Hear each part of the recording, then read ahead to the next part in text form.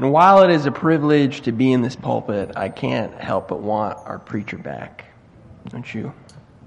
And so let us never lose fervency in praying for him, praying for Cynthia, praying for his family, for his healing, and God's glorification in the midst of it all. So this is the last week of our series, I Am Changed. We started this right after Easter, where we focus on the fact that God wants to transform us. Do you remember that message from Pastor Chris Williams? God wants to transform us. And then Jessica showed us how Christ comes and changes the way that we live.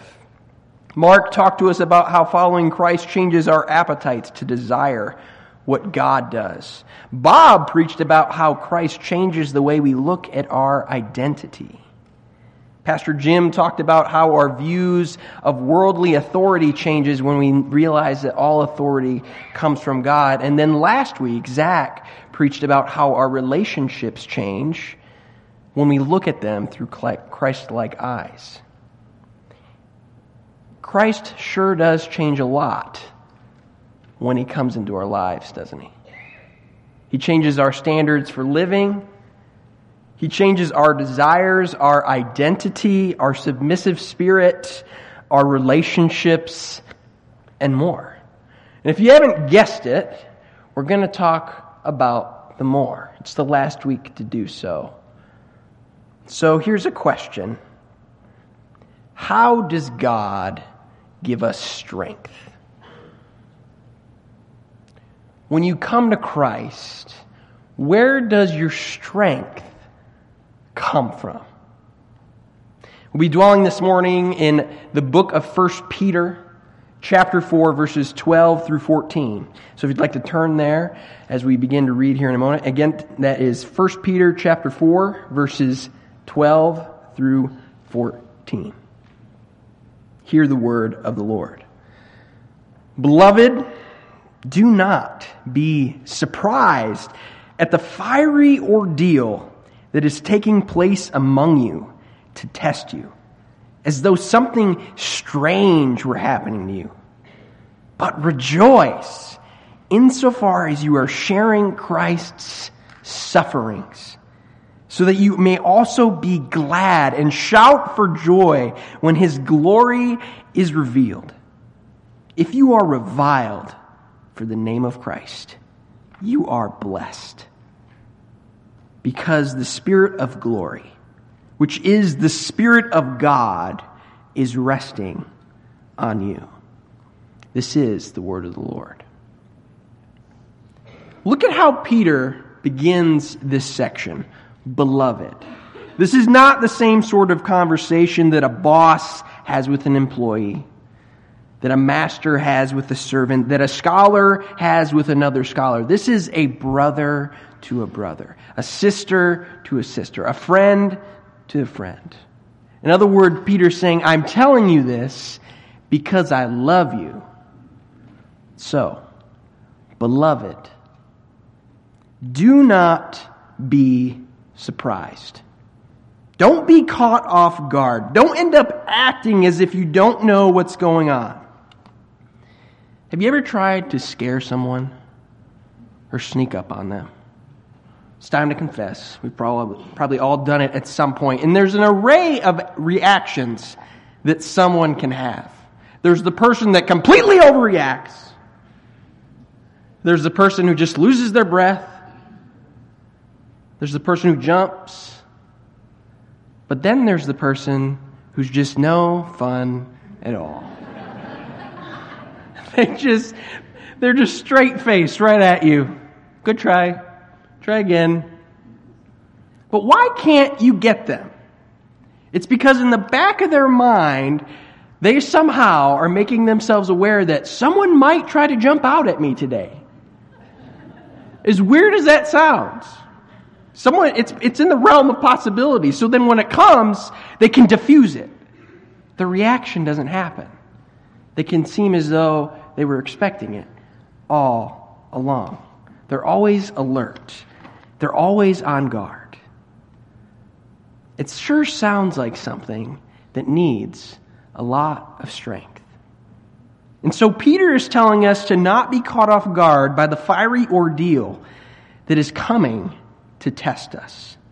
Fiery ordeal. This is an allusion to the refining of metals. How do you make metals pure? You've got to melt them down. You've got to take out all the impurities to make it pure. But that requires heat. That requires fire. That requires ouchie. Right? And so God wants to find that we're the real deal. That we're truly pure. That we're actually strong in our faith. This test, this fiery ordeal in Peter's time could have been persecution, slander, attacks, mistreatments, rejection. Anything that could happen to someone who took Christ as their Lord and Savior because the world hated him. It sure sounds like something that needs a lot of strength to get through, doesn't it? Wait a second, though.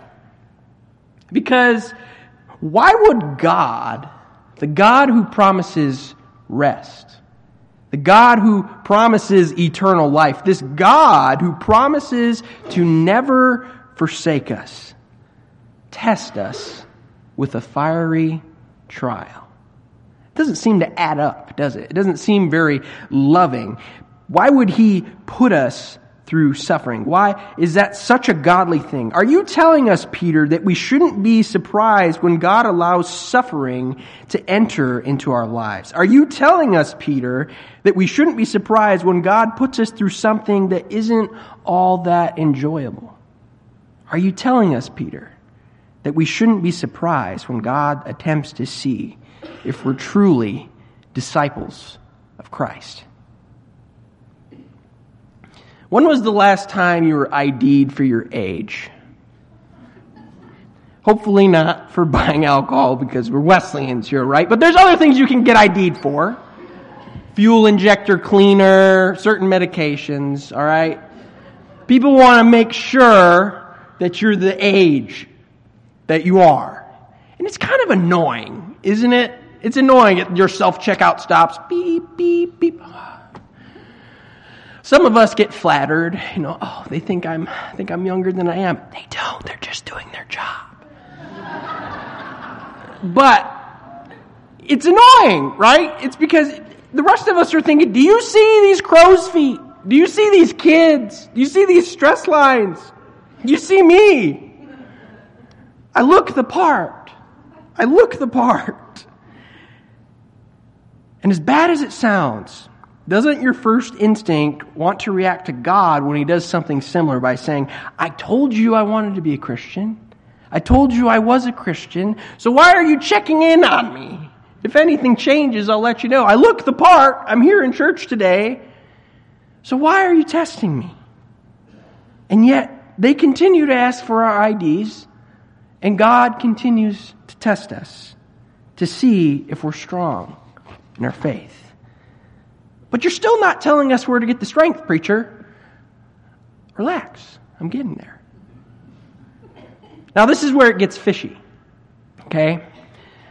Because does God make people who are persecuting these Christians persecute them? Does God make bad things happen to Christians? Scripture doesn't seem to attest to this fact. Now, I'm not going to spend very long on it, but I just want to make a short account for this. God doesn't make bad things happen to the righteous. Notice how I didn't say the wicked. God doesn't make bad things happen to the righteous, but he does allow bad things to happen to the righteous. Job is the best example of this. God allowed Satan to come after Job. And two, the story of Joseph, right? Not Joseph, Jesus' adopted father. Joseph, coat of many colors, Joseph. And at the end of his life, this man who had been sold into slavery by his brothers, who ends up being the second in command of Egypt, when his brothers come to him and say, we're sorry, forgive us, he says this in Genesis chapter 50, verse 20. Even though you intended to do harm to me, God intended it for good, in order to preserve a numerous people, as he is doing today. God allows evil to fall on the righteous, in order that he can use it for the good of the world and for his glory. Is that sick and twisted? No. Because God always has something greater in the end waiting. Doesn't mean it's not hard. Doesn't mean it's not bad. But he always has something greater on the other side. And so God allows evil to befall on the disciples of Christ in Peter's time and even now. Our suffering, though, in America doesn't typically look a lot like those of the early Christians, though, does it? Our religion isn't trying to be pushed out of society in the same manner that it was then. It's not accepted by everybody, don't get me wrong, but it's tolerated. We're protected by laws, and we have a country where we can worship freely, amen? But the suffering that we suffer at the hands of Satan is suffering too, isn't it? Couldn't that be a fiery ordeal? When we're attacked with disease, disaster, and other misfortunes, even being stuck in our own sin. When things hit us in our lives, it might just be Satan coming after us because we're following Christ. He wants to see if he can get us to crack. Later, in the very same letter at 1 Peter, Peter says in chapter 5, verse 8, "Discipline yourselves, keep alert. Like a roaring lion, your adversary, the devil, prowls around, looking for someone to devour." Just because you wouldn't expect it to be him doesn't mean that it isn't him. He'll attack you in whatever way he needs to, in whatever culture you're in, to make sure that you want to quit following Christ, to make sure you fail the test that God is giving you. It sure sounds like something that needs a whole lot of strength. And in whatever crud Satan throws at us, God doesn't always help us through it in the way that we want. We sometimes want this immediate deliverance, but sometimes he lets Satan come after us a little bit. Why? And that's revealed in the next verse, if you still have your Bibles open, of chapter 4. "But rejoice insofar as you share in Christ's sufferings." Rejoice insofar as you share in Christ's sufferings. Let's think about these sufferings of Christ for a minute. The Father could have stopped what happened to Christ, and yet he didn't. He allowed people to kill him. Why? For our good, for the good of the world. If God had allowed suffering at that point in history, we wouldn't have the grace that we have today. Think about it. A world that is filled with sin is filled with suffering. A world that is filled with disobedience to God is full of anguish and pain. And Christ, wanting to reverse that pain, wanting to reverse that anguish, steps into it to save us. Suffering had a point. And it sure sounds like something that needs a lot of strength to get through, especially if we're going to share in the sufferings of Christ. But well, that still doesn't fully answer the question, though, does it? Because if Christ came and entered into our suffering so that we could enter into the bliss of heaven, then shouldn't that mean that there shouldn't be any more suffering? That we shouldn't have to share in Christ's suffering?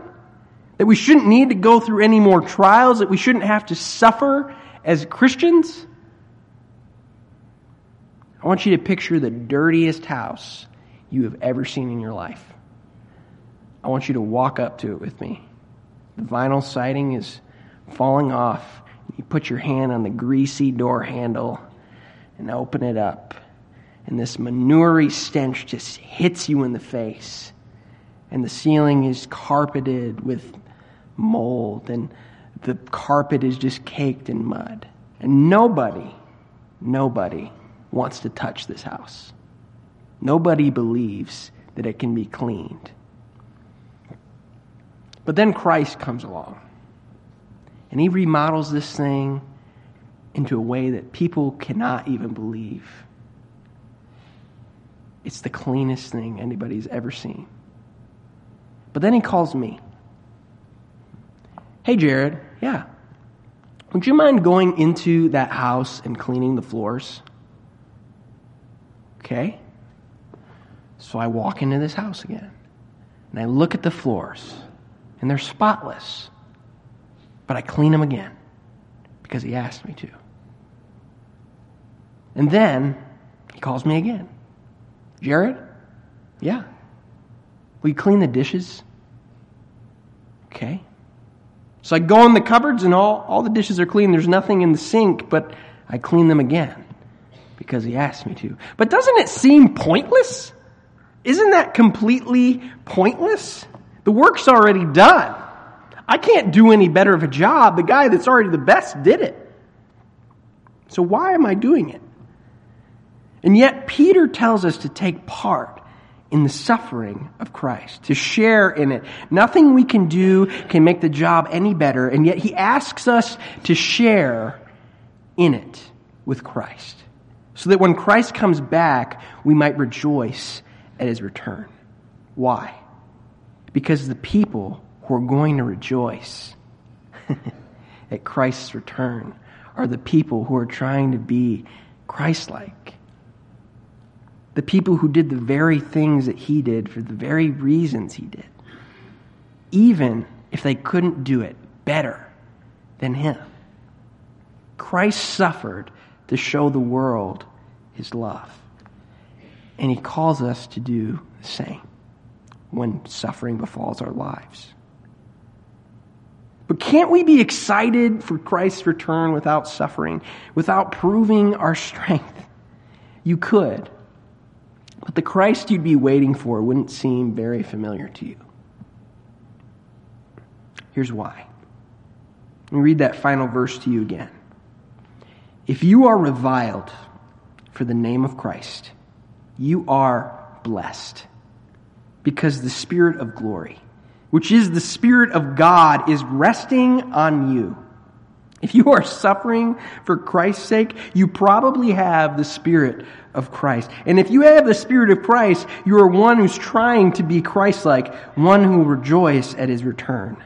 And that's the most precious blessing we could ever have. The Spirit, though, who makes us Christ-like, is found on people who are suffering in Christ's name.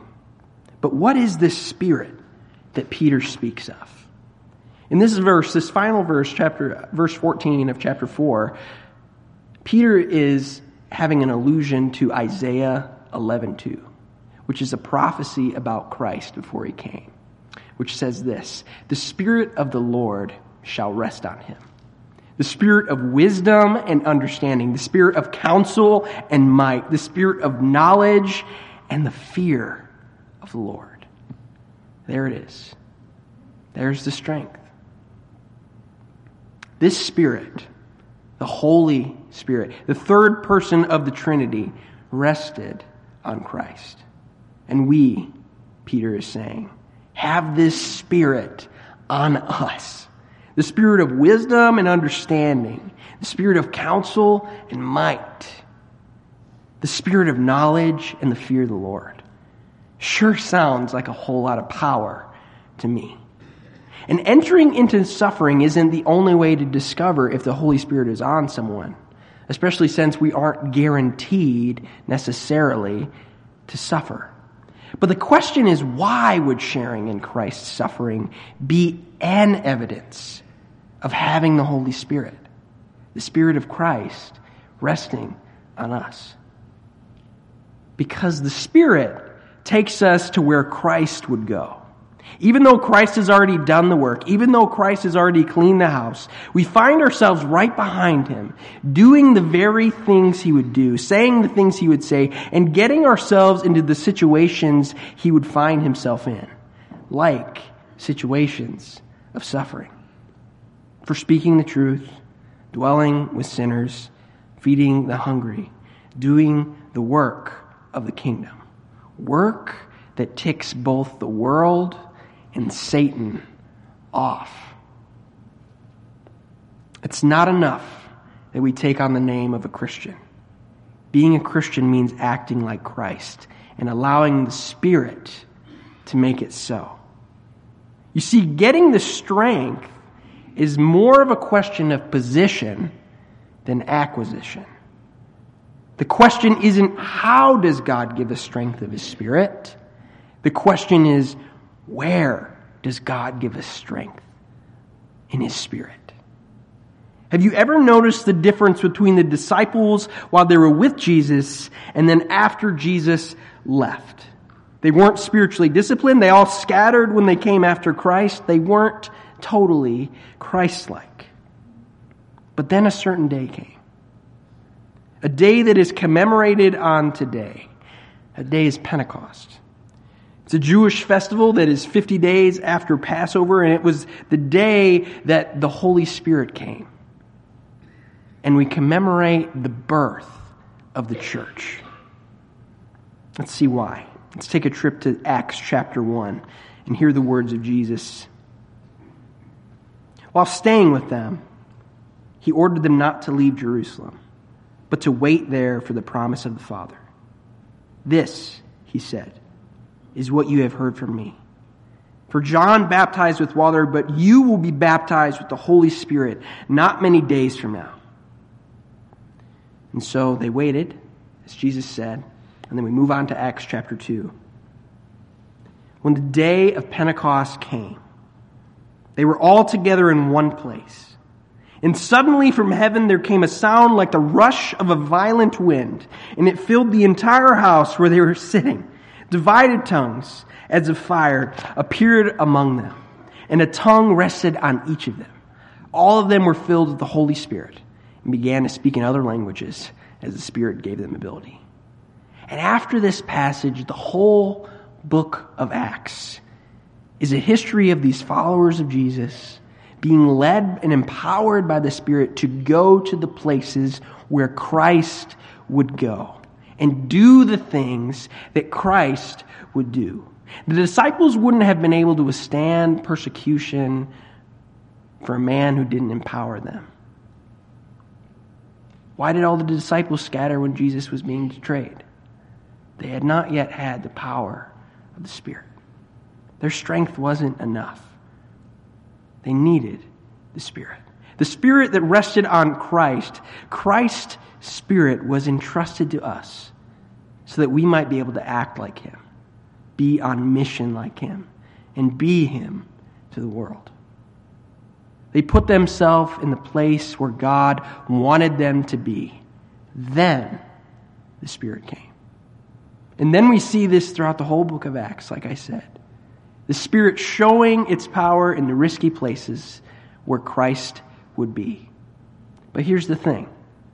The privilege of having the power of the Spirit that is Christ's, the Spirit that breaks the bondage of sin in our lives that we can't break on our own, the Spirit that makes the impossible possible, also demands that we go to the places where he would go. That we would do the things he would do. And it just so happens that doing those things gets us into situations where the world and Satan want to make us suffer. Into situations where God wants to test you to see if we're really cut out for this life. The world and Satan don't want Christ. And if the world and Satan don't want Christ, oh Christian, they shouldn't want you. Having the Spirit in our lives puts a spiritual crosshair on the back of us for Satan and the world to aim at. The Spirit doesn't take us places where we want to go. He takes us places where He wants to go. The Spirit doesn't empower us to do things we want to do. He empowers us to do things He wants to do. If you want the power of the Spirit, if you want the Spirit of counsel and might to empower you, it comes at a price. You have to do what He wants you to do. You have to surrender where the Spirit leads you. If we want the Spirit's power, we have to surrender to the Spirit's agenda, to the Spirit's leading. And we might not always like it. We change our source of strength when we become Christians, which means we surrender our agenda to the Spirit. This message is for everyone this morning. There's no one that it cannot apply to. Where has the Spirit wanted to lead you that you've been too afraid, too lazy, or just haven't thought about to go? What have you been avoiding? What is the Spirit whispering to you right now? Is there sin in your life that it wants to help you get rid of, but you just can't drop? Is there a job He's calling to you to go to, but you just won't budge? Is there a place He's calling you to go, but it might be just too risky in your eyes? Is there a person He's calling you to? What is He asking you to do? Where is He asking you to go? It's probably a place or a task that will either cause the world to come after you or Satan to come after you. So don't be surprised when it happens. And so I just want to take a minute in the silence to just listen to the Spirit. Because it's in those times of silence that we can sometimes hear His voice most clearly. And I want you to ask Him, where are you leading me to go? What are you asking me to do? And so let us listen in prayer.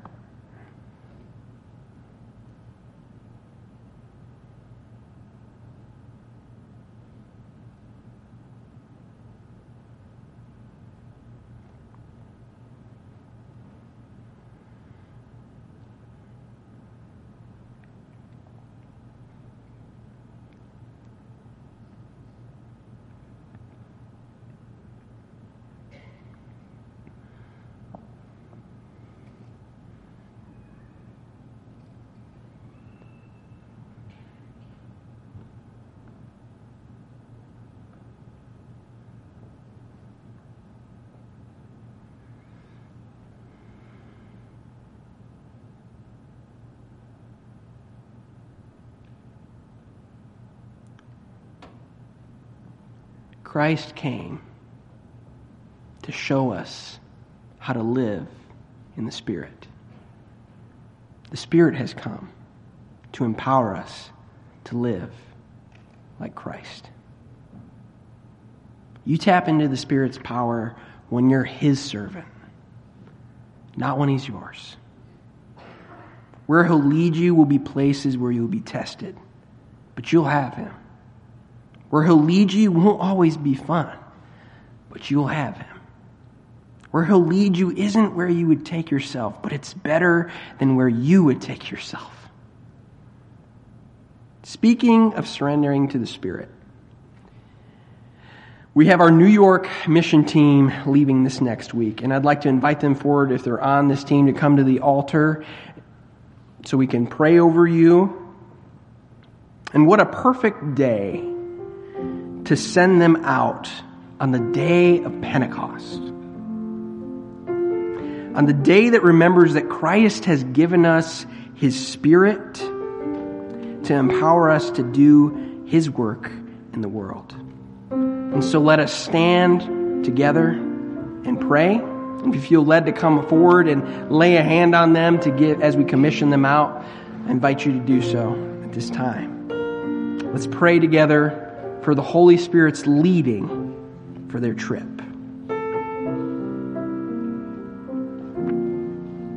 Let us pray. Holy Spirit, You have changed us. You have given us the power to act like Christ and do things like Christ that we never thought were possible. You took us out of the miry clay and of our sins and made us children of God. It always hasn't been easy, and it won't always be easy. But we know that you have been there and will always be faithful to us as we follow your lead. And so we ask for your guidance for this team. Enlighten and guide their hearts to do what you would have them do in New York, so that Christ Jesus might be glorified. Attune their hearts to hear the whispers of your voice, so that they might be obedient. Where there is fear, give them courage.